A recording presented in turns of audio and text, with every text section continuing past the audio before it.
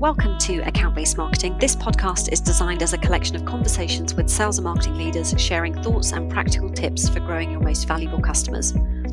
This series has been recorded as part of the launch to our Customer Buying Index, where we codify 10 years of account-based marketing experience and provide a rolling pulse into the enterprise buying cycle. Hosted by me, Alicia Linden, founder and CEO at Momentum ABM. Welcome to Account-Based Marketing. This episode has been pre-recorded as part of a series for today's CBX 2020 Summit. Chief Technology Officers play a pivotal role in mapping the needs of an organisation to make capital investments. So today I'm delighted to be joined by Andy Simpson-Pirri, CTO at Cyberfort Group and former Chief Technology Officer at Lloyds Banking Group and Zurich Insurance. Andy, welcome. Morning. Good to have you with us. Before we get going, I thought it might be useful for our listeners just to unpack what does a CTO actually do? It's a really good question. I think the role has changed quite a lot over the years. Whereabouts 10 years ago, maybe even 5 years ago, the CTO typically was head of technology change and may have encompassed a lot of pure tech, non-commercial aspects to the role. I think the CTO these days is probably more commercially focused. Mm-hmm. So the CTO is a leader that can demonstrate technology innovation and change and success within the business, but also somebody that really understands the business challenges, where that as a board we want to be able to take the business and then put in place solutions that really map to those, rather than being the gatekeeper for pure tech run capabilities within the business. Got it. And you've worked as a trusted advisor to many executives and boardrooms in the businesses that you've worked in. What's that relationship look like from a C-level perspective in terms of making decisions around technology investments? Have you gone to your peers with, here's something we need to do and this is the case for change and the commercial value, or has it been more of a collaborative experience? What's that look like? For me, it's always been collaborative, to be honest. So yes, the CTO should be absolutely bringing innovation and change and new ideas to the business. And in fact, that's what I sort of pride myself in doing. But we also have conversations with chairmen, CEOs, CFOs, name any of the C-suite, and they come up with great ideas as well. So it really is coming together, discussing those ideas and pulling together a solution to take that forward. Yeah. And from a buyer perspective, something we see in really long sales cycles or where there's significant investment is the process of getting consensus, not just at the C-suite, but across the rest of the business, can be quite drawn out. And depending on how the organization is structured, what's your experience been of rallying not just your peers and the rest of the C-suite, but also people inside the IT organization or across the lines of business? Yeah, and I've got to be honest, it's massively different per organisation, and it is also massively different depending on which country or continent that you're operating in. So some of the businesses that I've worked with have been highly hierarchical, where you've pushed change and it's sort of just been pushed out to the user base. And some of them have been, really collaborative, really embracing, and went to seek the needs of the user base and essentially the customer to you as a CTO. Yeah, it's interesting. So I was reading something recently about organizations right now, those that are quite hierarchical are struggling in this new kind of distributed way of working versus those that have an empowered and engaged workforce, and the way that they're making those decisions are quite different. Yeah, you're absolutely right. And it's becoming more and more of a HR or people challenge than it was before. Having the CEO all the way down to the cleaner, so to speak, is absolutely key to make the business successful in this modern way of working we have with COVID-19 and what will follow after this. I think it's going to change even more, and having people bought in to the direction that you want to take the business, the products, the services you're developing, taking to market, your overall strategy, that's absolutely key. And Andy, thinking about that comment you just made about countries and building consensus can be quite different country by country. We have seen some interesting data from our index on the US compared to EMEA. Are there some countries that stand out in particular for you that are different extremes?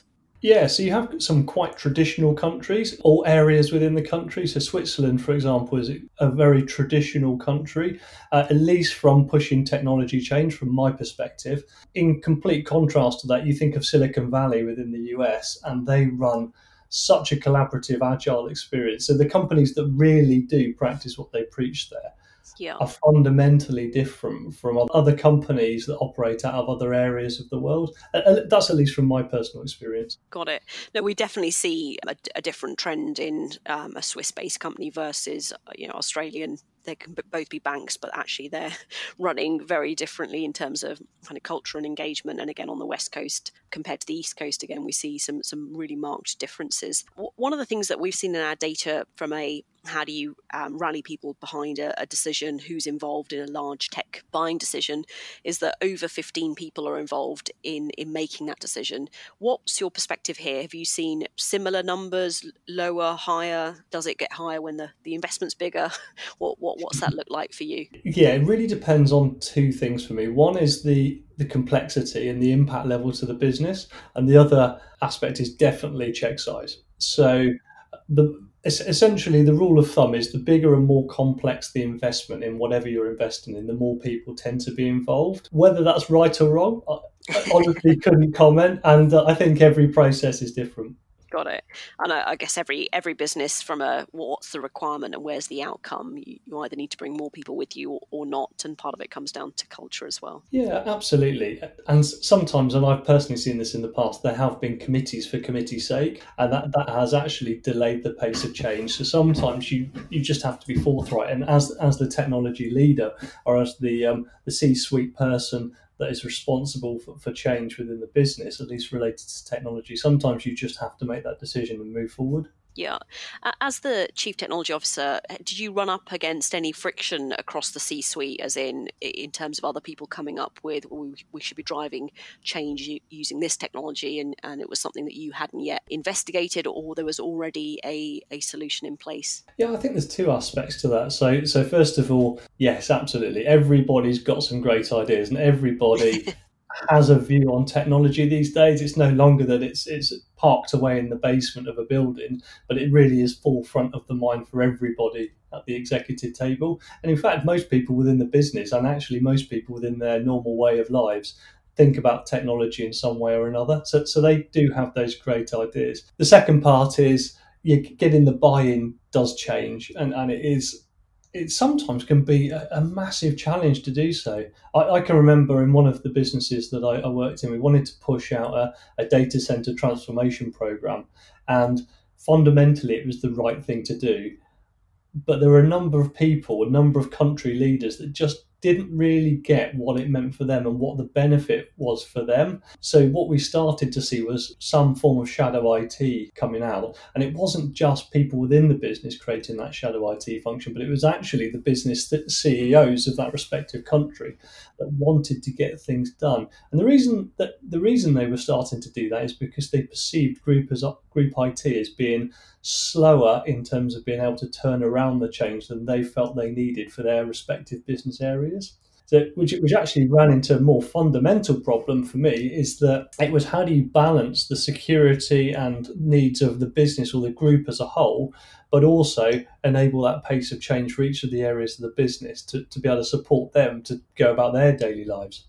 Yeah, that's a fascinating topic. I think we see so many vendors try and get in through the kind of shadow IT or via a country route, and actually group IT already have a direction of travel, and it doesn't necessarily, the two don't come together.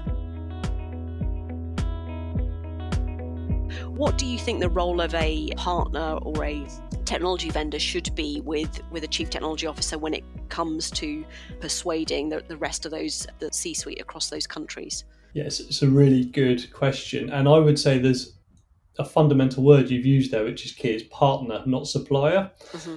So what I would expect from a partner of any service within the business, especially technology, is those people to integrate themselves within the right levels of the business, that truly understand what are the objectives and where do the business want to go in 6 months, 12 months, 2 years, 3 years, 5 years, etc. And then help the CTO and work with them as trusted partners to be able to create the right solution for that business. Whereas a supplier would, in my mind, would just deliver services that have been prescribed by the business themselves. And to be honest, CTOs don't know everything. Nobody really knows everything, which is why you have suppliers and partners and why you have that wider ecosystem in place. to be able to support you. So being able to have that two-way conversation and actually sound ideas off each other before you push something out is absolutely critical for me. Yeah. In our data, we've seen that across a 3-year period, on average, only one vendor or supplier becomes a trusted partner. Why do you think that data point's so low? I think it's resistance within the business, to be honest. I think there's a lot of people that are worried that if they hand over the knowledge, the data, the information to that supplier or that partner, then they will eventually make themselves redundant as a capability, and that role could be outsourced. That's actually a really good point. And a number of the guys that I've worked with for and people that have worked for me have raised before. They've said, well, if we hand over the keys to the kingdom, what does that actually mean for us? So I think there's a cultural and emotion conversation there rather than a pure capability conversation. Yeah. Do you think vendors could be doing anything to help accelerate that or make that happen? Is it about reassuring internal stakeholder groups? Is it about showcasing their value and how their role is different to those internal teams? Yeah, absolutely. And to be blunt about it, everybody within their role needs to be able to demonstrate success in what they're doing. It makes people feel good, but also it makes you more valuable to that business. And any partner you bring in, bi-directionally, you need to be able to support that goal. So if a partner can work with you to help you succeed, then by proxy, they will succeed as well. And the solution that you're trying to develop or deliver will succeed. Yeah, no, I think interesting point that if you can showcase the value and if your partners are successful, then the teams are successful as well, and it is a win-win. How do you get to that format? And from a innovation perspective, you've obviously taken ideas, new strategies, you've looked at business challenges and worked with partners to come up with best practice and solutions. What have you seen as the best partner that you've worked with? What have they done differently? Have they come forward with more industry best practice? Have they been adapting their propositions and offerings to more suit and kind of cut through and be more relevant for the organizations that you're representing? What have some of the key takeouts been for you? Yeah, I think you've actually summed up a few of the key takeouts then. And ultimately for me, the ones that have been the most successful and the ones that have been the most trusted and useful to us as customers are the ones that actually truly listened. So there's listening and then there's truly listening. The people that really take on board what your needs are, what you're saying, and also the things you're not saying, and then being able to develop a proposition, a solution to take forward with you. That's where the best relationships succeed, and that's where those relationships go on to deliver more and more product services to the business. Yeah, so your advice to vendors would be listen and listen again and ask the right questions, get to that insight. Yeah, absolutely. And I've worked for the supplier side as well, so I'm conscious that there are objectives, goals, targets to be met, etc. But in the macro view, yeah, absolutely. Listen, take on board what your customers and your partners want and need, and then build an ecosystem around that.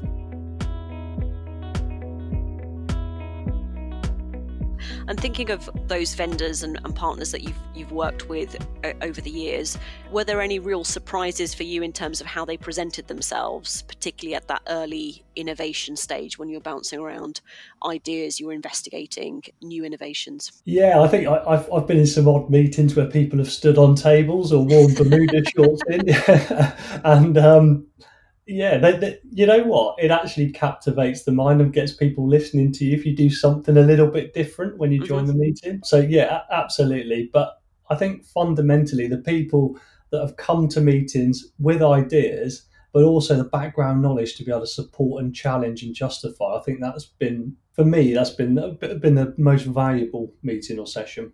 Yeah. So from a vendor perspective, one takeout could be that come prepared with relevant ideas, make sure that you're standing out and not just rolling out the same old presentation or pitch deck that you take to every meeting. Yeah, you've absolutely nailed it. And for me, and I'm probably going to say something contentious here, is that I don't like death by PowerPoint. Yes. If people turn up and start rolling through a PowerPoint deck to me, or in fact, if I'm presenting, I will hardly ever use a PowerPoint deck full of context and content, because it detracts from the conversation. It turns into a sort of one-way droll presentation. A lot of people will disagree with me, and I get that. But for me, it's all about fostering a discussion rather than just a one-way push of information. Yeah, I think sometimes PowerPoint in a buyer-seller setting can be seen as a bit of a crux for the seller, that if they put everything into the slide, that nothing's missed and they've got all the salient points across. But as you say, it should be a value exchange, it should be a conversation, and actually you can't really do that if all you're doing is transmitting. Yeah, you're right. So I'll give a good example of where meetings have actually worked really well. So one of our organisations, we deployed capability and enablement called FlexWork. That had a number of components to it, but essentially one of the end results were people were going out to have walk-in meetings,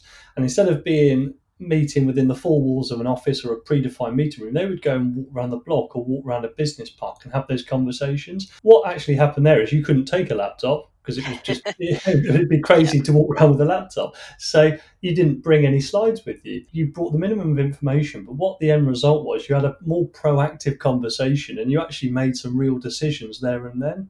Yeah. And a lot of people you speak to will probably talk about the water cooler chats or the pub chats, and where the deals are really done. It's not actually in the meeting room, it's actually outside of the meeting room. And I think being able to have that discussion, the proper focused discussion, without emails, without PowerPoints, without all of the supporting literature, etc., I think that's where I found the most valuable and the most insightful.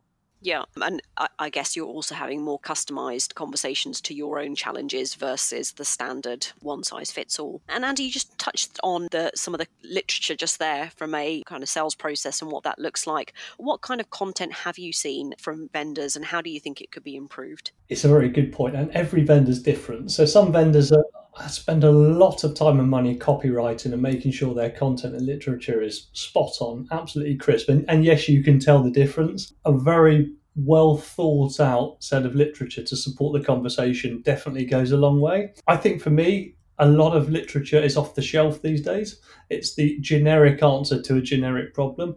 I think what I value the most personally is being able to have information that supports the conversation we're having directly. I'm not really interested in product decks in terms of what the generic capabilities of product X or service Y is. What I'm really interested in is what are the key things that partner can do differently to support my business.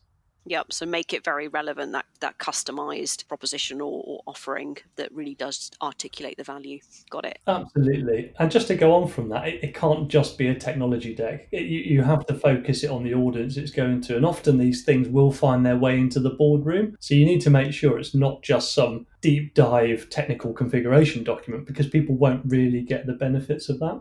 Yeah, we see a lot of that from in the large technology deals that we're involved in, where everyone wants to put every product sheet and data point into a deck or into a business case. But actually, often when they're doing that, they're so focused on what they want to sell or market into customer versus actually what was the customer's challenge to begin with and how are we demonstrating value. And I think going back to your earlier point on persuading and engaging the rest of the C-suite, you've got to have a robust business case, but also articulation of here's the value this is going to bring versus them going off and doing some shadow IT work or doing something completely separate from group IT. Yes, absolutely. And where do you think shadow IT is now? We see in some of our research that for the large deals in particular, anything over 3 million, technology investments, IT departments tend to be more involved in driving consensus and selecting those suppliers compared to what it was several years ago. What's your perspective? Have you seen a shift there, or is it getting bigger as a problem? Yeah, so I've seen it on both sides of the fence, actually. So within a couple of the large corporates that I've worked for, shadow IT has arisen basically because the need of the business and the need of change from the business or that respective business area has been faster or different to what group IT can provide. And there's been seen, I mentioned before, that group IT has been seen as being slow or delivering something that's not actually aligned to what the respective business area wanted. From the other flip side, I now work for and help run a cybersecurity company, so we focus on risk management of the business. So my own personal perception of this is that yes, for larger deals and more complex deals, shadow IT tends to, or the use of shadow IT tends to diminish. And that is, for me, down to risk appetite. The more money you spend and the higher the complexity, the higher the risk. Being the lone wolf, that the rogue agent within the business that pushes change, that's fantastic. It's good to promote those conversations. But if something goes wrong, something can go severely Very wrong. wrong. Yeah, and for those much larger, much more complex deals, that could fundamentally mean damage to the business in respect to being able to trade correctly. Yeah. Okay. So going back to your point earlier, that the two axes sound like complexity and check size, two criteria points that vendors should really check in with themselves. Yeah, absolutely. But an old colleague of mine many years ago referred to a concept called fail fast. So that was, instead of investing large amounts of money on very long, elongated programs, invest a small amount of money, test it out, and if it fails, the chances are you've lost very little in terms of time, effort, money, risk, etc. And then if it works, then extend it out. So I would say, yeah, the check size and complexity would impact the risk appetite, etc., etc. But if you can put in place smaller solutions, test it out, and then expand on those, I think that's at least for me the way forward.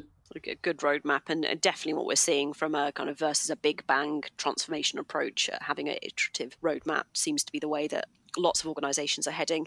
And from an IT department perspective, Andy, we've seen IT teams instigate more change than ever before compared to the business driving that change. What do you think is making this shift happen? Is it IT teams are closer to the business? Is it the business are trusting IT more than ever before?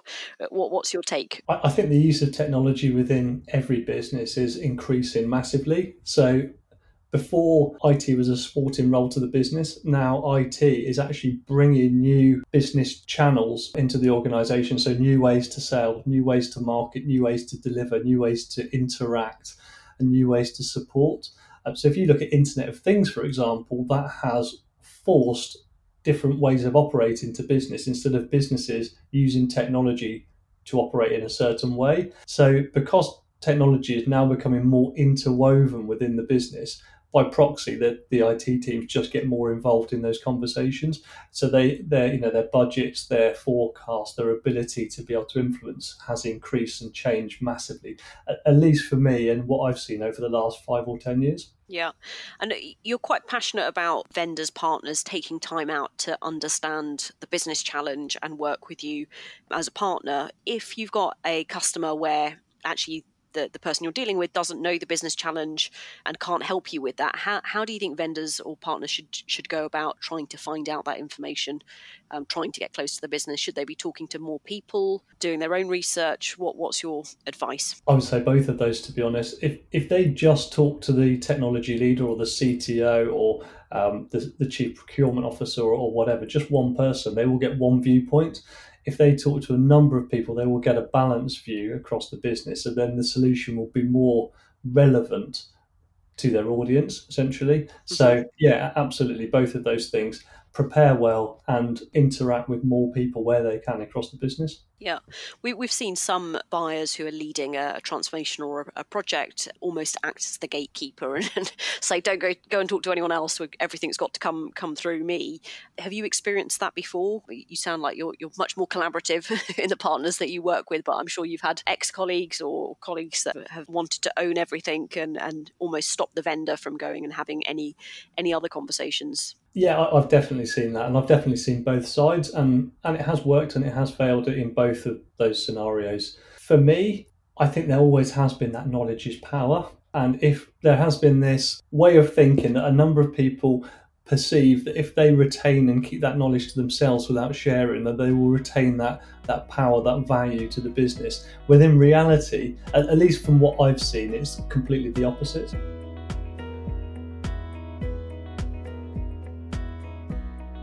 And with thinking about some of the partners that you've worked with over the years, it's quite hard, I think, for any vendor supplier to get to a place where you're willing to shout from the rooftops, whether it's speaking at their events or promoting them to your own peers and your own network. Where you have done that, what's really stood out for you in that partnership? What's the vendor done differently to get to that status? To be blunt, they've delivered what we've asked for. Yeah. I think I've always been willing to give back to any vendor or partner what they give to us. So if they're willing to donate time, resources, and be part of what we need as a business, then I'm willing to get involved in their business and be able to give something back. Would you classify yourself as an advocate of any particular vendor or service provider? Have you been in that position where you've raved about them to all of your own network, or has it been more of a kind of select, you've done a good project that's worked well and then you've promoted the outcome? No, I've definitely raved about certain service providers and said they're excellent. And in fact, I'm willing to admit I've fallen on my own sword a couple of times from doing that, where I've said X vendor is fantastic, and then they've proven actually they haven't been that great. So yeah, absolutely. It's a difficult position. I think our research tells us that if a vendor or a supplier wants to get to that position, they have to make sure that they're articulating their value clearly from the get-go, as in when they do the sale, and then also the second part of that is, as you touched on, delivering on the promise, not selling the moon on a stick and then coming short. You've obviously delivered and initiated a lot of projects, programs where you're driving business impact. What's the trigger for those been? Has it always come from your own observations and discussions at the boardroom, or has there been a vendor that's come to you with a brilliant idea? Like, what are the triggers to those new ideas becoming projects? I would say all of the above, to be honest. I've never held back from wanting to embrace ideas that others bring to us, and I personally believe that all members of the C-suite should be open to those conversations. So yeah, in answer to your question, all of the above. Yeah. As long as somebody comes up with a great idea, for me, it doesn't really matter who's come up with that idea. Mm-hmm. You're willing to embrace it and explore the potential business value. Yeah, absolutely. But for me, it's having people bought in. And to go back to your other question, it's all about being able to deliver what you agree. I've seen so many technology-related projects fail because something's been sold on the basis of trying to get the lowest cost in. Right. And then they've ended up going through change control in delivery, and the scopes changed, the times changed, the budget and the forecast have changed, and ultimately the perception from the business hasn't been that great. Whereas in reality, if everybody's bought in from that idea and can deliver to that idea, it's generally successful. Yeah. Is that the role of where procurement have got involved and the scope has shifted, and then actually what ends up getting delivered is different to the objective that you set out to do? Not really, actually, to be honest. I've always found procurement a positive part of the positive component within the process. I've always found them to be helpful and enigmatic. I think for me, it's where the scopes change because the business requirements have changed over time. Yeah. And I do tend to find, so I've worked for large corporates, I've also worked with small businesses, and I find that if a program of work takes much longer to do, then typically the business will change and will evolve over that time. So the requirements will change, and that causes problems to that program. Yeah. And Andy, just to wrap up, you've worked both supplier side and buyer side. What would your advice be to any suppliers looking to work with chief technology officers, looking to engage large, complex enterprises like Lloyds, like Zurich? What would your one tip or one takeaway be? Listen and engage, I would say. Be part of that relationship and be part of that discussion. Brilliant. Love it. Fantastic advice, Andy. Thank you so much for joining us today. I've really enjoyed this conversation. Brilliant. Me too. Thank you. Thanks, Andy. This podcast is brought to you by Momentum ABM, the account-based marketing consultancy, transforming how sales and marketing teams grow their biggest customers. You can learn more at momentumabm.com.